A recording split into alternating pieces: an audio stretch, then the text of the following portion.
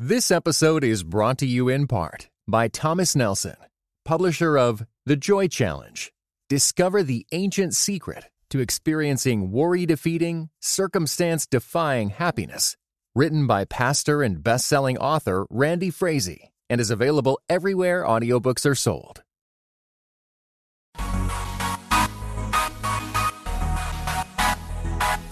Dynamic voices for a diverse church. This is Pass the Mic. Hey everyone, this is Bo York, producer of Pass the Mic and executive producer for The Witness. You know, it's interesting. I always look at podcasts as kind of audio time capsules. So for those of you who are listening to this as soon as it comes out, you're well aware we are still in the midst of this global pandemic. And as a result, we've been adjusting our schedules, but also making sure that we're taking care of our families in the midst of this crisis.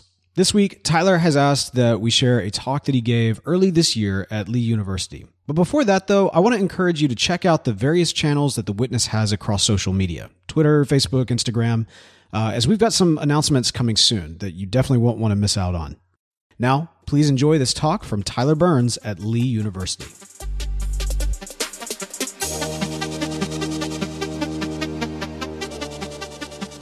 Well, good evening, Lee University. How are you? Okay, so they said y'all were going to accommodate my blackness, okay? I am a black preacher, which means I'm dialogical, which means I like when you talk back to me, okay? Let's try that again. Good evening, Lee University. Good evening. Very good. Thank you so much for being out here with the weather as it is. It is my honor to stand before you today and to deliver this lecture to you. However, it would be remiss of me not to acknowledge some people who made this possible. And first, of course, Dr. Mary McCampbell for bringing me here. Thank you so much. I just want to affirm and acknowledge in the time that we've had over the past couple of days that I'm encouraged by what you do. You matter to the students on this campus, and thank you so much for who you are. I also want to acknowledge a few other people. Yes, Dr. Arlie. I don't know how to pronounce your last name. I'm sorry. Tagayuna. Okay, great. We had so much fun this morning at breakfast. Thank you so much for showing me such tremendous hospitality. And then also Professor Merle Dirksen as well. I don't think he is able to be here tonight, but I want to acknowledge him. They have been just awesome in their hospitality. Also, someone who I look up to on social media is here, Dr. Cheryl Bridges-Johns from Pentecostal Theological Seminary. So when I found out she was coming, I redid everything to make sure that it would be acceptable. No, but thank you so much for coming and supporting. And then finally, last but not least, the Lee U Black Student Union. Give the Black Student Union some love. You are tremendous. You are awesome. You are powerful. Kira, the entire crew. And in the words of a very famous person, we us. Okay, we all we got. Everybody reflect on this idea, the fierce urgency of Black Christianity, the fierce urgency of Black Christianity. In the middle of April in 1963, a young preacher and activist traveled to northern Alabama to join a campaign of nonviolent direct action organized by the Southern Christian Leadership Council. Now, this city was named Birmingham, or infamously at this time it was called Bombingham because of the racial terror and violence that was present there, and was one of the most racially divided areas in the entire United States. Black citizens were regularly the victims of both violent and implicit racial bias, experienced tangible economic and legal consequences. The SCLC organized what it had called the Birmingham Movement, or the Birmingham Campaign, to advocate on behalf of the city's Black residents. The pastor taking the trek into danger, of course, was Dr. Martin Luther King Jr. Just 1 week after the protests and the movement began, a local judge delivered an injunction that banned demonstrating and boycotting and initiated consequences for taking part in these forms of direct action. 2 days after that statement, on Good Friday, Dr. King and other leaders were arrested and thrown into jail in Birmingham. Ironically, that same day, a group of white pastors published an open letter in response to Dr. King and his colleagues, ironically titled, A Call for Unity. In it, these Episcopal, Catholic, Methodist, Presbyterian, and Baptist clergymen, along with the Jewish rabbi, some groups who normally can't agree on much of anything, they publicly rebuked the actions of the protesters, urging them to protest the right way. If you have a grievance with the system, go through the courts. They can be trusted. They also took aim at Dr. King, calling him an outsider, a common term, derogatory term used for racial agitators and protesters. While in prison, Dr. King received a copy of this letter and was so vexed that he wrote his own response. You may have heard of it. It's famously called The Letter from a Birmingham Jail. In this now classic work of literature and writing, Dr. King delivers deft rebuttals to his white colleagues, including a few scathing quotations. And I'll read these. They're quite lengthy, but I think we should reflect on these in their totality. The first says, and I quote, "I must make two confessions to you, my Christian and Jewish brothers.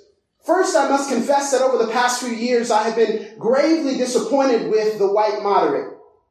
I have almost reached the regrettable conclusion that the Negro's great stumbling block in his stride toward freedom is not the white citizens' counselor or the Ku Klux Klaner, but the white moderate who is more devoted to order than to justice, who prefers a negative peace, which is the absence of tension, to a positive peace, which is the presence of justice, who constantly says, I agree with you in the goal that you seek, but I cannot agree with your methods of direct action, who paternalistically believes he can set the timetable for another man's freedom, who lives by a mythical concept of time, and who constantly advises the Negro to wait for a more convenient season.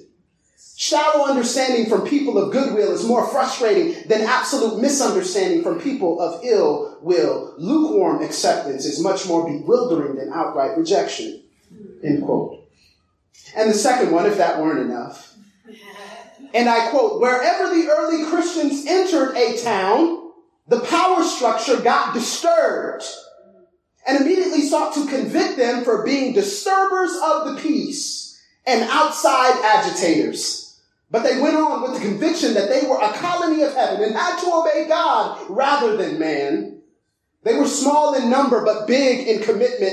They were too God-intoxicated to be astronomically intimidated.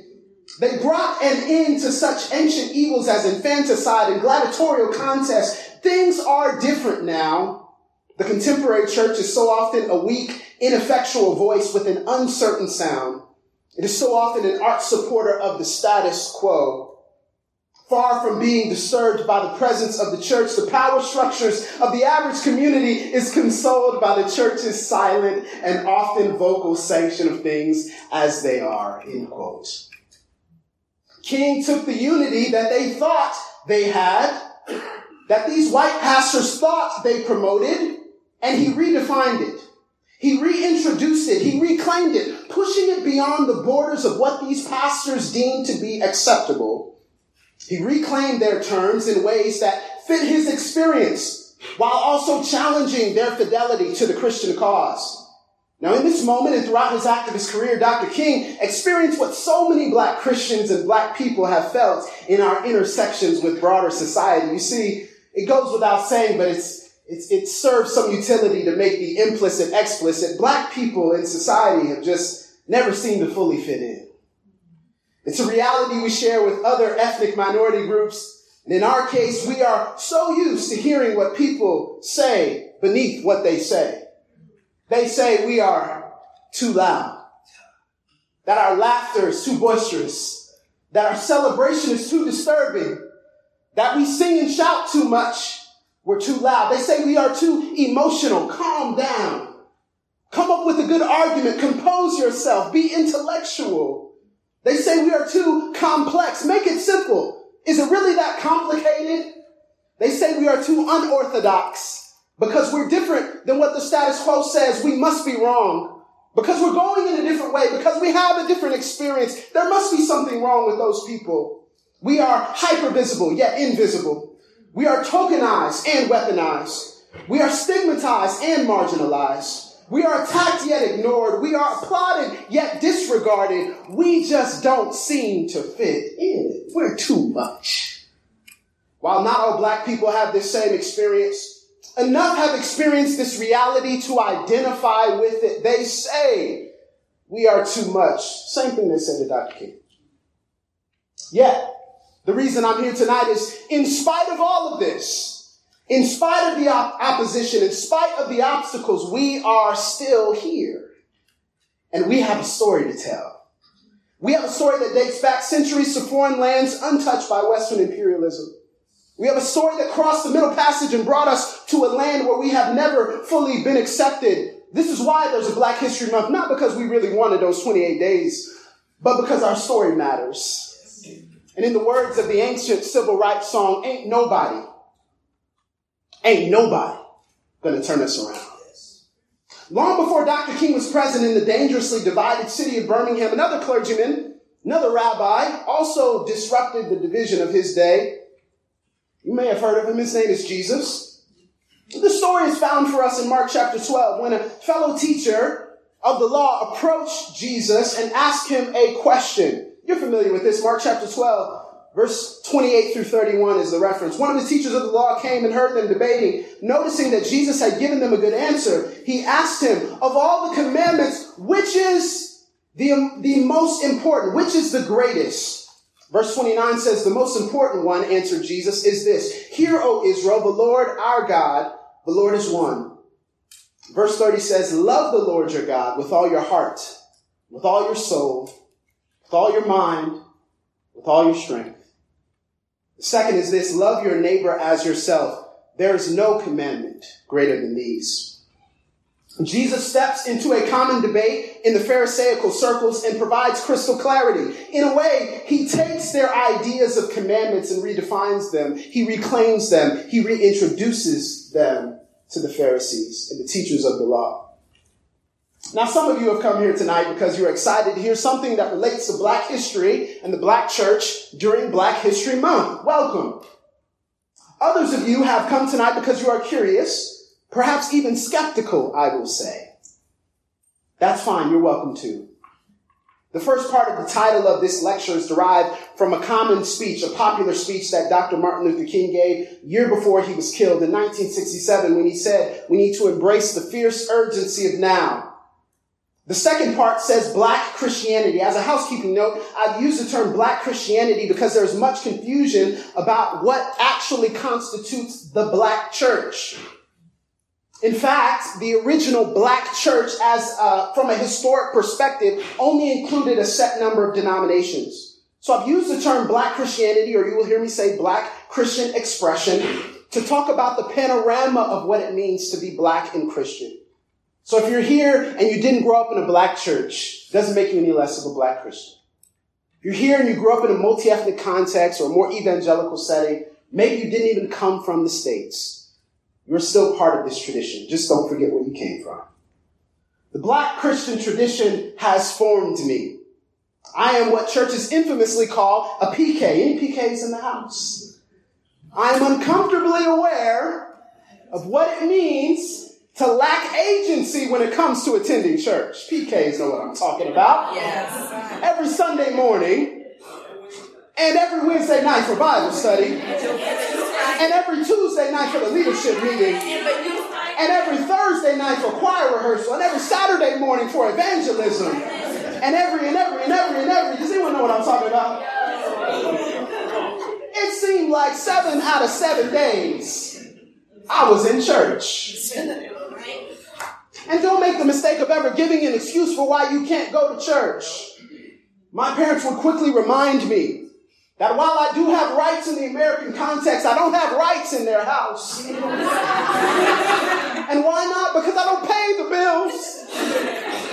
Because I don't pay the mortgage. You know, all the things that Black parents typically say. Yet at the same time where I was being dragged to church against my will, I was receiving a Christian education, something that I thought would shape me for the rest of my life. And I was being taught about church history, but oddly enough, they left out the part where our people contributed. An educational curriculum that was supposedly rooted in Scripture, but seemed to be devoid of Black faces and Black voices and Black scholarship. And statements were made about the primitive nature of modern churches, a not so subtle jab to the shouting, emotional churches like mine. And so because they taught me what I thought to be the truth, I believed them. Began to hate myself. Began to look suspiciously at church. It wasn't just that I was there all the time. Why weren't we like the other churches? What's wrong with us? Why are we so emotional? Why are we so loud? I started to parrot the oppressors. I started to parrot the white churches that told me who I should be, not who I was in Christ. So I figured that my expression was wrong, that my blackness was offensive, that I had something to be ashamed of. But as one writer has famously said, no lie can live forever. In my adulthood, I have read our story. It is beautiful. It is complicated. It is an emotional story of our heritage, our contribution to the kingdom of God, and seen with clear eyes that we are beautiful and valuable, that we have something to say. That is why it is my contention that the Black Christian expression has something to teach the Western church. We have something to say, something to contribute, perhaps even something to lead in. My contention is not that we should be preferred or superior. God's kingdom is far too big and vast for one part of his children, one group of his children to be the only way. But that our viewpoint is unique. It's just a little bit different. As Gardner Taylor once said, a marginalized and disregarded and disallowed community, listen, may be the only community equipped to speak objectively to a society in which it has not been allowed to be an integral part. A marginalized, disregarded, disallowed community.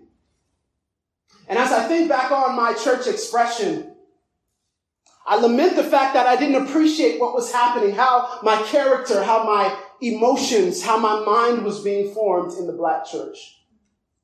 I look back with regret, but thankfully to God, now I can lead that same church that I grew up in. But I still think about all the students, all the kids, maybe some of you in this audience who have the same story. What about it did we miss?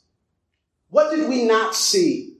And as I've reapproached the scriptures, as I've reapproached my story, I believe that the Black church has a complex and unique way of interpreting this greatest commandment. Love the Lord your God with all your heart, with all your soul, with all your mind, and with all your strength. I believe that's what we have to teach the Western church. 4 key areas. First, love the Lord your God with all your heart. What is the Black Christian expression say about loving God with all of our heart? The heart obviously refers to the core of our being, our affections, our feelings. And if there's one thing people know about Black churches, Black Christian experience can operate in the arena of feelings. It does not express fear or anxiety when it thinks of emotional engagement, but rather we see this as the core of what it means to be human, as the core of what it means to serve God. Black Christian expression is often engaging God within the context of our emotional processing. Are you in touch with your emotions tonight? Can you be moved? Can you be startled? Can you be disturbed?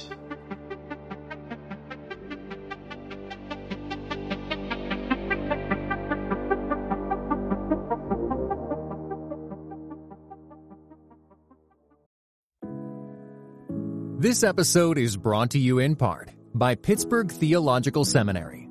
Pittsburgh Theological Seminary students are grounded in faith and formed in community.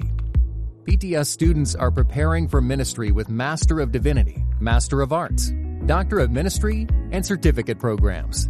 Begin your master's or certificate program in person or online. Financial aid is available.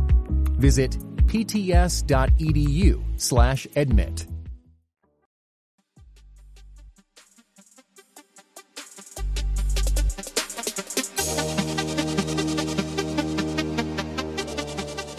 Black churches, if you've ever been to them, they have a few common rituals that involve engaging our emotions, right? First one is the shout. Don't start nothing, it won't be nothing. That's all I'm going to say. First one is the shout. It's so interesting and paradoxical, isn't it? That we'll get dressed up in our Sunday best. but we'll sweat it out if we have to. The shout is a response to something that the preacher has said, the choir has sung, but most importantly, an ultimate response to what God has said. We respond emotionally, not stoically. We respond with our whole bodies, clapping and singing and shouting and running around the church if they let us. Why? Because we are engaging with grief and anger and loss and celebration and sadness and terror and despondency. We shout to cope with what's happening in our lives. And it doesn't necessarily just have to be racism. Maybe the ends don't meet at the end of the month. Maybe our children have left the faith. Maybe yet another black child was shot and killed in the streets. Maybe we're just overwhelmed and tired. But we shout, anticipating that there is a God who can hear us and do something about it. Another staple of black Christian expression is the hoop. What's the hoop? It's the song at the end of the sermon. I'm not going to hoop. I can't do it, okay? Some of y'all are looking like, oh, he about to do it? No, he's not about to do it. The hoop is when a pastor who is vocally capable, of course, at the end of his last point, his voice will start to change. And he'll start to raise his anticipation. And he'll start to sing in a little bit of a melody. And somehow or another, he'll make all the words fit in that bar structure. I don't know how they do that.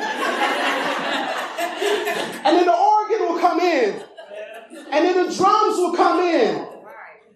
And the people will respond, and he'll sing the rest of his sermon. I don't know how they do it. But the intonation is a moment of spirit-led spontaneity. It is a moment when the pastor doesn't just preach his sermon, he embodies his sermon. Where the word of God then becomes part of his emotional core and is expressed to the entirety of the congregation. It's a moment because it's not something that's necessarily always practiced and prepared and planned. But yet the Spirit is in it. Final thing that you see in black churches, or the final thing I'll mention, is the call and the response. Some of you have done it tonight. Others of you didn't come from that environment, so you don't know why people are talking back to me.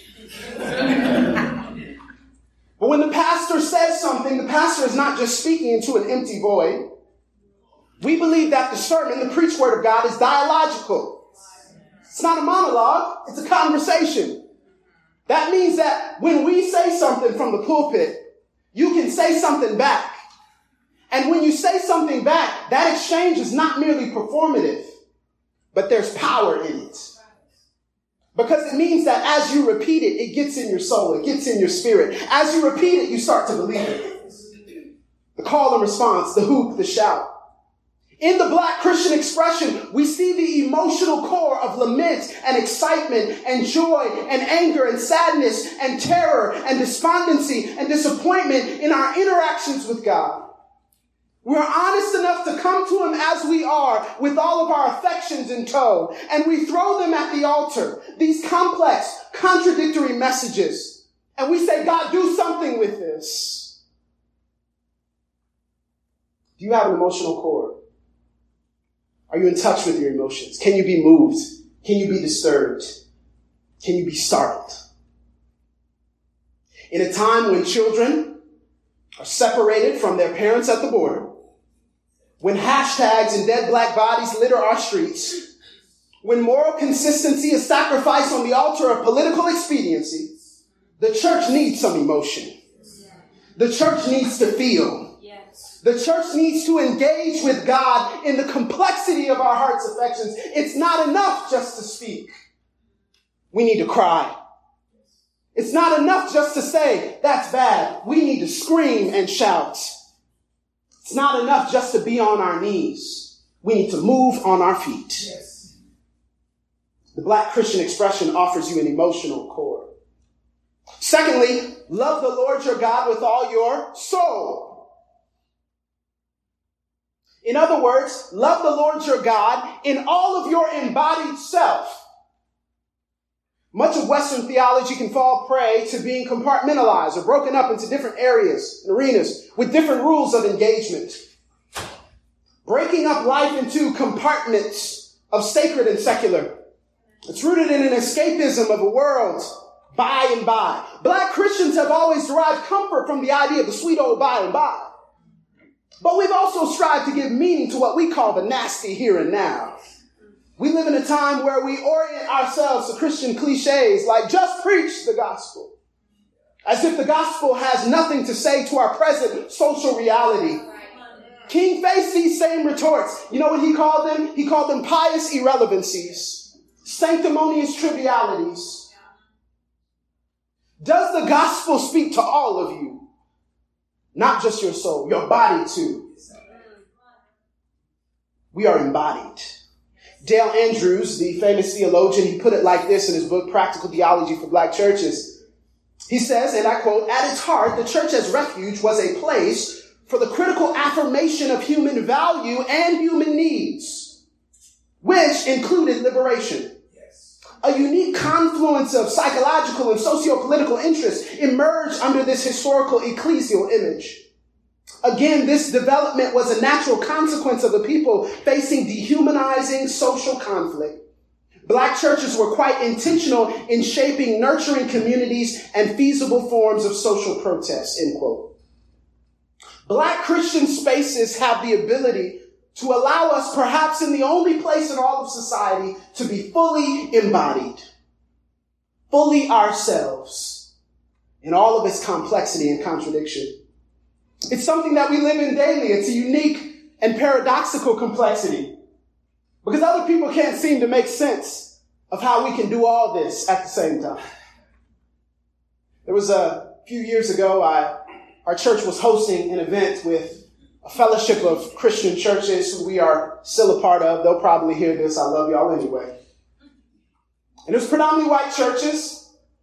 And being one of the pastors at the host church, they asked me to preach on the future of the charismatic movement. Asked me to give a lecture similar to what I'm giving now, but, a few levels down, because they wasn't ready for it. So I said, sure, yeah, no problem. I love that. That's my jam. I love doing that. Love it. That's what I told him, too. I said the exact thing. That's my jam. Sometimes I code switch, sometimes I don't. And so I got up and I gave the lecture to majority white audience, mostly white-haired, gray-haired, had fun. People loved it. Well, later on that night, we were in charge of the worship. And so part of the worship that we were in charge of, y'all messy. Y'all like, yeah, what happened? Part of the worship that we were in charge of was we wanted to give them an authentic NDCC experience. New Dimensions Christian Center, Incorporated. Is this a church or a business? What is happening? And so we tapped the step team. And we said, come on out and step. Now, they didn't know it, but I'm part of the step team.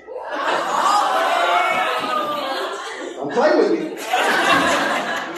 I'm not doing nothing. Okay? He's like, do something.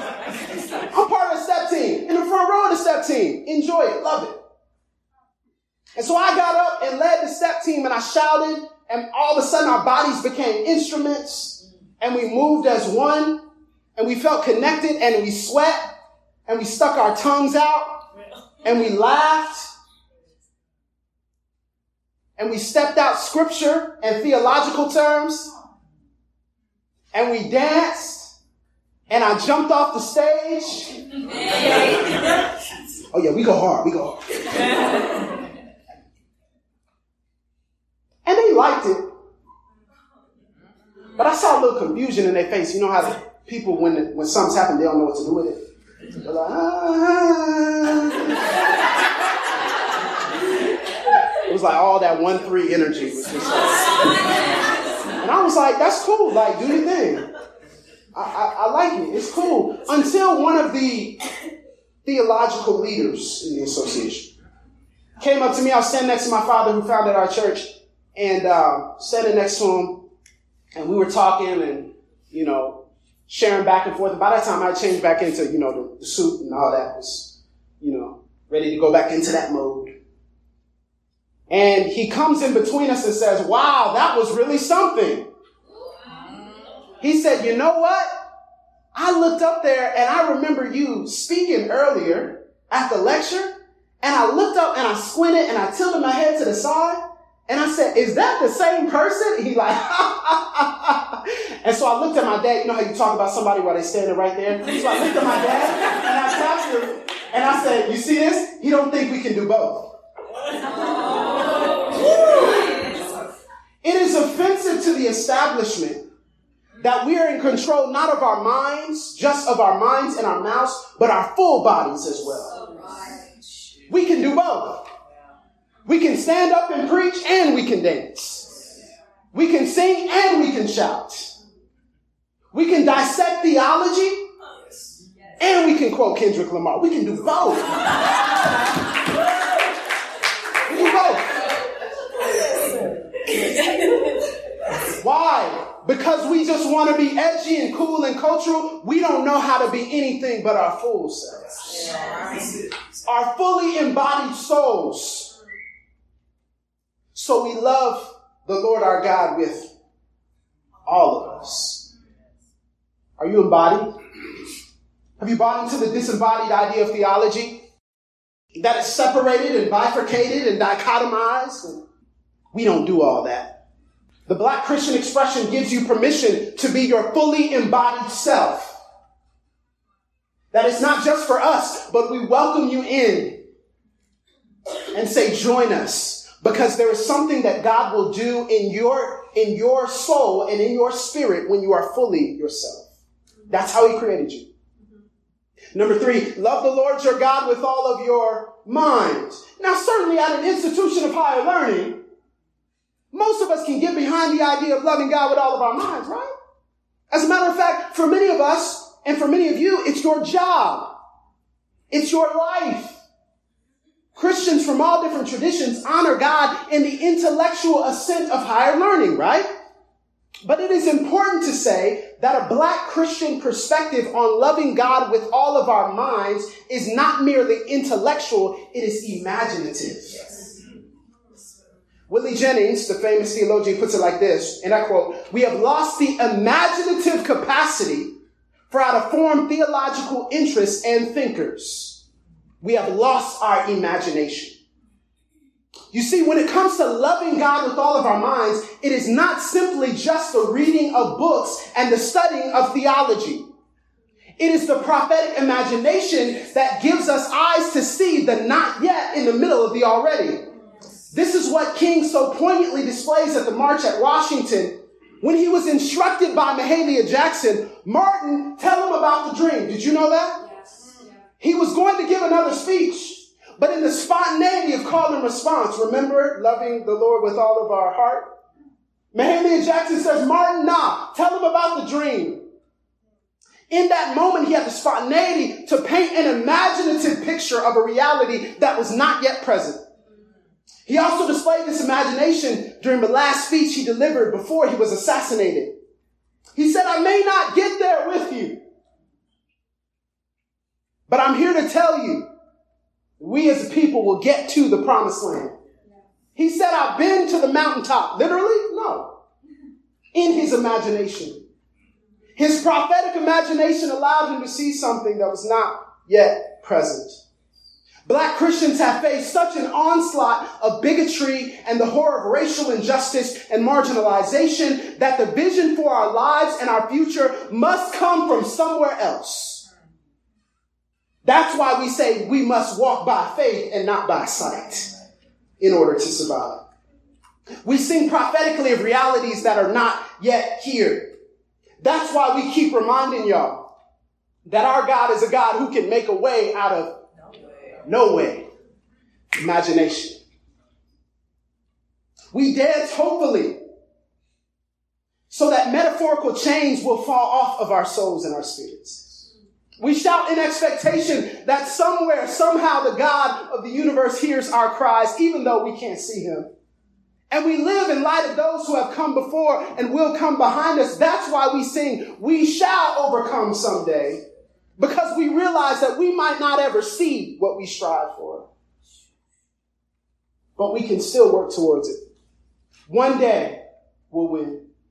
That great eschatological hope, the kingdom of God, that Jesus will come back and make everything right. Do you have an imagination to see? Do you have an imagination to see a more just world, a more equitable world? You know, today, Christians have lost their imagination. They operate in the arena of false equivalency. Whataboutism. They're trying to serve political agendas, trying to follow set talking points, but not thinking about the imaginative nature of constructing a holistic, prophetic, moral witness. It will naturally confound the people who we deal with. It will naturally confound the status quo and the powers. But if we want to reclaim the soul of this nation, if we want to reclaim the moral authority of the church, we need some young people who have a desire to be imaginative. Not just intellectual, but to create the new thing that hasn't been done yet. To say the thing that needs to be said. Can you imagine a more just and equitable city? More just and equitable campus. More just, more equitable department. A more just and equitable family. Can you imagine the shalom of God truly expressed and present in your reality? The Black Christian expression, it invites you to come and see some things that you may have never seen. It offers you an imagination. Finally, love the Lord your God with all your strength. I want to ask you something tonight, Lee University. Where is your strength? After you've talked about your emotions and your feelings, after you have embodied the truth of God, after you have had an intellect and developed an imagination, get up and do something. It ain't enough to get a degree. Excuse me. It isn't enough to get a degree. It's not enough to have the job and the car and the bank account. It's not enough to prove your haters wrong, whoever they may be out there in the world. Get up and do something. See, I stand in the tradition of a strength-led people. Get up and do something, people. Because when the Spirit gets inside of us, we are compelled to speak. It's like fire shut up in our bones. We can't sit in a society that is unjust and inequitable in the ways like our society is. We got to get up and do something. You see, I stand in the strength of a tradition, the strength of Olaudah Equiano, a former slave who displayed strength enough to write stories of oppression so that following generations can hear us tell our stories. I stand in the tradition, the strength of Sojourner Truth. When the world tried to redefine womanhood and edit out Black women, she had the strength to stand up and say, ain't I a woman? I stand in the tradition, the strength of Richard Allen and Absalom Jones. When they knelt to pray in the wrong section of the Methodist Church and were pulled out, they said, we don't need your church. We'll start a denomination ourselves. I stand in the strength of Frederick Douglass, who was a powerful trumpet for justice, who spoke unafraid and unapologetically to the power structures and the status quo. I stand in the strength of Ida B. Wells, who never held her tongue when truth needed to be spoken. I stand in the strength of Howard Thurman, who talked about the disinherited and the dispossessed and the disallowed. I stand in the strength of Fannie Lou Hamer, who spoke truth in public regardless of the consequences. I stand in the tradition of Myrlie Evers, who took on the work after her husband Medgar was killed and shot down dead in front of his family. I stand in the strength of Coretta Scott King, who carried on her husband's legacy and took it further than probably he ever could. I stand in the strength of Bree Newsom, who climbed up a flagpole and tore down a symbol of hate from high places. I stand in the strength of Sabrina Fulton. After her hoodie-wearing son, Trayvon Martin, is gunned down, she finds the strength to continue on his memory. I stand in the strength of Lucy McBath, whose son Jordan Davis was killed because a white man didn't like the fact that he played his music too loud. So she said, I'll run for Congress to change the law. I stand in the strength of Colin Kaepernick, who said, I'll put it all on the line, but I need to draw attention to things that affect my people. I stand in the strength of activists in Ferguson and St. Louis and Philadelphia and New York and Sanford and Green Bay and Toledo and Pensacola. I stand in the strength of slaves who met in hush harbors and grove trees just to show their slave masters and plantation owners that whips and chains and ropes don't scare us. I stand in the strength of historic black churches in Atlanta and Montgomery and Selma and Birmingham, where they kept coming to church because they said ropes and dogs and bombs can't stop us. I stand in the strength of a tradition that says I may be in a bad situation right now, but trouble don't last always. I stand in the strength of a tradition that says I may be fatigued by life, but the black women of Montgomery bus boycott declare that my feet is tired, but my soul is rested. I stand in the strength of a tradition that says my head is so low and beaten down by life, but something inside tells me to lift up my eyes to see where my help comes from. I stand in the strength of a tradition that says weeping may endure for a night, but I've decided not to give up. Why? Because joy comes in the morning. Where is your strength tonight, Lee University? Do you have the power to see something that you can't see? Do you have the power to get up and materialize that world in your local community? God bless you and God keep you. But I'm going to remind you, you need some strength. After that, you believed in your emotions. After you fully embodied yourself. After you have an intellect and an imagination, get up and do something. And sing the old song, ain't gonna let nobody turn me around. Turn me around. Turn me around. I'm gonna keep a walking and keep a talking. I'm gonna walk and I'm gonna sing, walking into Freedom Land. Ain't gonna let nobody turn me around. Thank you, Lee University.